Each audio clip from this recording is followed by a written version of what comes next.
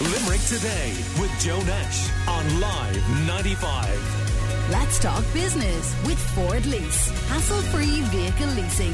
Search Ford Lease to find out more. Well, if you're an Amazon customer, then you would have received the email notifying you of changes from the 1st of January on shopping. It seems the impact of Brexit is really starting to kick in as VAT changes will occur, and overall it'll cost more to shop and not just on Amazon. So we want to chat to a few people who have been keeping an eye on this for us at Live 95. Eddie Keane, who is a lecturer from the School of Law at the University of Limerick, joins us. Good morning to you, Eddie. How are you doing? Good morning, Joe. Good morning. So these changes that Amazon are referring to, is it all about Brexit? Yes, in a word. I suppose the history of this, just for context really, is long before there was talk of the European Union, it was all about the common market. And I'm certainly old enough to remember all of the talk about forming a common market and all of that. And what that actually meant was that goods that were produced in any of the countries that were members of the famed common market could be sold in any of the other countries without any kind of an import tax, or they couldn't be treated any differently to the goods that were made in those countries. So, for argument's sake, goods that were made in the UK would be sold in Ireland as though they had been made in Ireland, and it was common through all of the member states.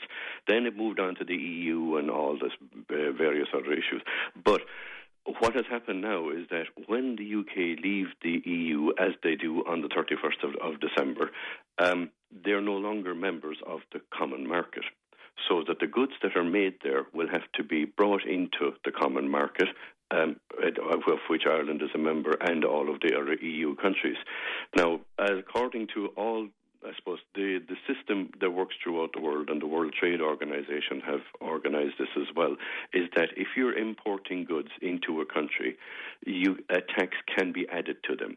And the idea of adding the tax to them is to protect the producers and manufacturers in that country. So it makes the goods coming in that little bit more expensive, right, so the customers will be more inclined to buy the local stuff. So this isn't just about Amazon then, Eddie. This is going to have an impact on furniture, on bread and other foods, on clothes that come in from the UK? Yeah, absolutely everything that is made in the UK. I was just thinking about it there.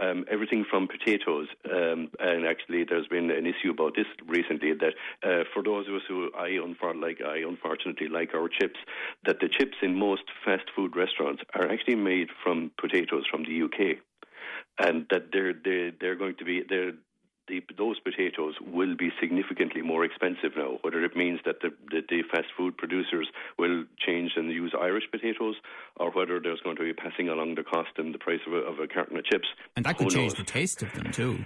It'll dramatically change the taste, I'm told, though I wouldn't be an expert in the area. I'm more into eating them than cooking. But it's going to change the taste and everything. From chips to McVitie's biscuits. Eddie, is that even if there is a last gasp deal, and we'll talk about that now in a second, what's been going on in Brussels, but even if there is one, then you're still going to see a lot of these increases? Yes, because it then comes down to the devil in the detail of the deal. At the moment, you'll hear in the media about like the World Trade Organization rules and this sort of thing.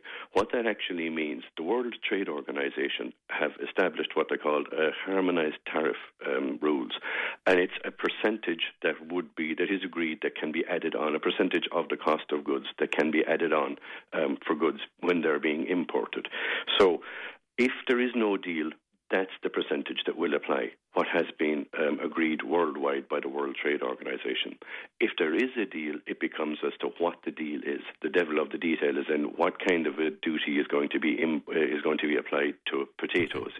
But the bottom line is fundamental change that is going to affect everyone listening in their pockets. We're chatting to Eddie Keane, who's a lecturer from the School of Law at the University of Limerick. And Limerick woman Hilary McGann is from Newsfix in London. We were chatting to her a couple of weeks ago about her transition from CNN, where she was working in London, to her own company, Newsfix. Morning to Hilary.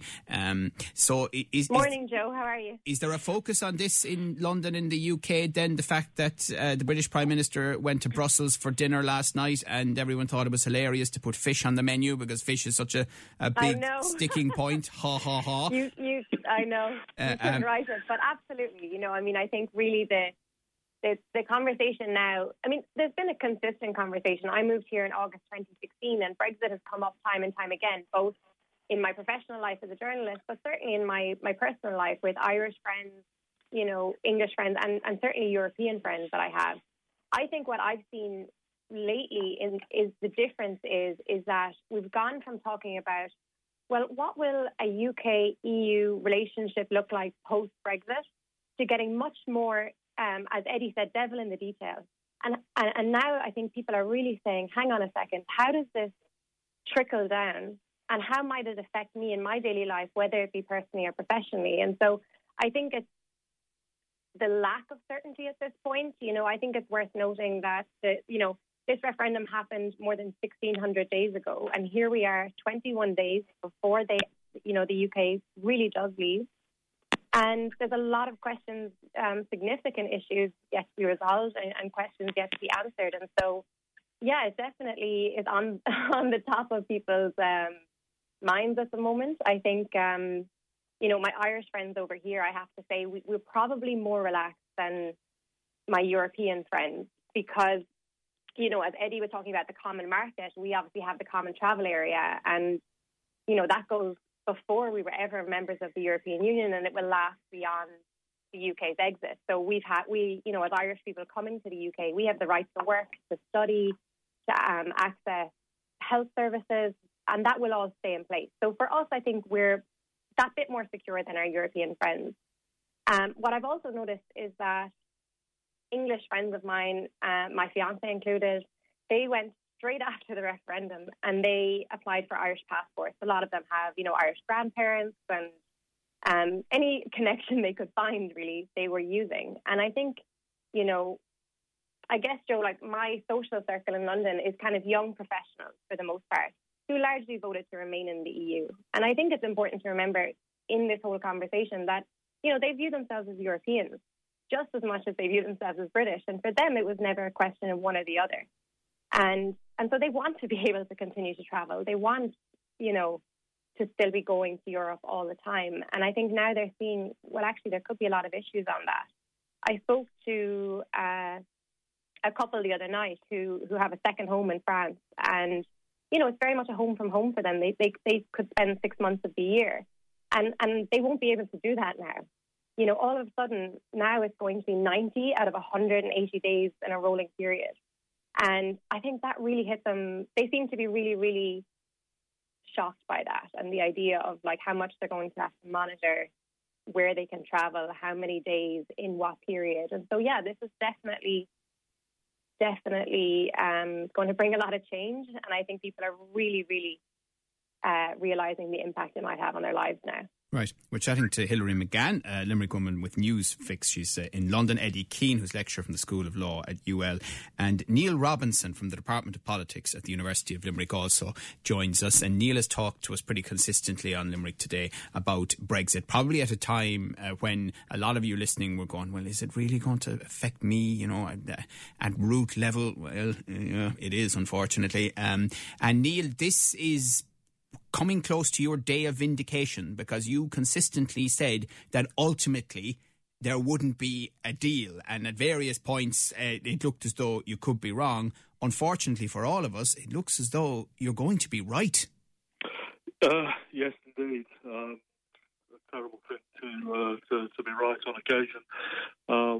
Now, I have to say the reason for me saying that there was going to be no deal changes over time. So, originally, I was saying it because of difficulties over the north. That was removed, but then there was, parliamentary difficulties for the Conservatives. That was removed.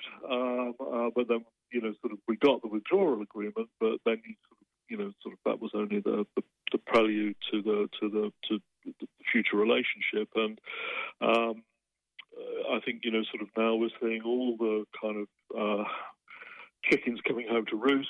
Sort of what's going on now is a combination of Tory problems, lack of planning, sort of lowest common denominator politics coming into play in the UK that's preventing, sort of a deal now. So and things that the EU are not prepared to concede on either. So they're now saying there's a summit today. They're talking about extending the talks maybe till Sunday. Now it's incredible how close to the end of the year this now is for everybody. But I mean, ultimately, is it your sense there is not going to be a deal, and Britain will finish the transition period, and then from the 1st of January, almost farcically, they'll be under these World Trade Organization rules? Yeah, well, that's pretty much my sense. I mean, listening to people this morning, sort of Ray McGuinness, for example, sort of clutching at straws about whether a deal would be done. Sort of I didn't see that much there. Sort of the pretty much after the statement by Boris Johnson at Prime Minister's Question Times yesterday in Parliament, it's fairly obvious that he wasn't going to budge when he went last night. Then reading, sort of things, for example, that Chancellor Merkel said in the German Parliament yesterday. It's very clear that the Germans weren't going to budge. So, nobody seemed to be willing to move. I wasn't really expecting very much to come out of the dinner last night. Right. And that's going to be absolutely disastrous for all of us, isn't it? I mean, in fairness to the Irish government, and I think they do deserve credit here, it's been shown that the Northern Ireland Protocol was, despite every attempt even in the last couple of months, bulletproof. It's going to happen now, regardless of whether there's a deal or not, which shows why it was so important to get it done before this bit, before the trade negotiations. Absolutely, but the reality is every single person listening to this show this morning is going to be negatively affected by what will happen here. Yes. I mean, sort of the depth to which we're negatively affected is remains to be seen. I mean, we have put in place some alternative transport links, for example, to get around some of the land bridge issues. But yes, there are going to be costs for all of us. Yeah, we're going to be paying a little bit more for our chips, as Eddie said, the revenge of the waxy spud. There are going to be things that are going to affect us, but we're going to also have to see, of course, how far the European Union will compensate us for some of those costs. Yeah. There are political battles to be fought there because the French have already laid dips to some of it. Yeah, of course, yeah. Well, the French have to look after themselves as well. You get the impression that European Union countries who aren't quite as close to the UK physically or historically or through family and friendship links as we are kind of going, we're done here, lads, we're done. You can't. Yeah, I mean, there are other issues. I mean, sort of the EU's got some major problems in the east with Poland and Hungary, and we've got to get on with doing this. And look, they kind of stuck by Ireland as much as they could, but ultimately, if you can't do a deal with the British, you can't do a deal with the British, and that's just where we're at. By the way, I know at one stage you were applying for an Irish passport. Did you do that? Oh, I've got it. Yeah, I've had it for an age now. Good man. Yeah. Excellent. Okay. I haven't used the UK one since I got it. Okay. Hilary, I presume you're not going to be rushing to apply for a British passport. No rush there, Joe. I don't think I need it now. And I have to say, I heard you mentioning your fiancé there. That's a very recent development, him being your fiancé, isn't it? Joe, that was my first time. I was so closely saying my boyfriend, but I got it in. No, I got engaged last Friday. So, fantastic. I think he's definitely trying to cement those Irish roots before the deadline kicks in. I think that's what it was all about. Well, now that he's your fiancé, you can definitely name check him on local radio in Limerick. I will do. No, Sam Ryan is his name, and his grandparents are from Tipperary, and it's gas. I left Ireland and I'm going to go back with a more Irish surname than what I left with. Absolutely. All right. Can you imagine? I know. Well, listen, congratulations to the two of you. I hope you have a long and happy life ahead of you, all right? Thank you so much, Joe. Really appreciate it, and lovely to talk to you again. You too. Have a great Christmas. That's Hilary McGann from Newsfix in London. Great to chat to Neil Robinson from the Department of Politics at UL and Eddie Keane, who is from the School of Law at the University of Limerick. Thank you too, and have a happy Christmas to both of you. Limerick Today now.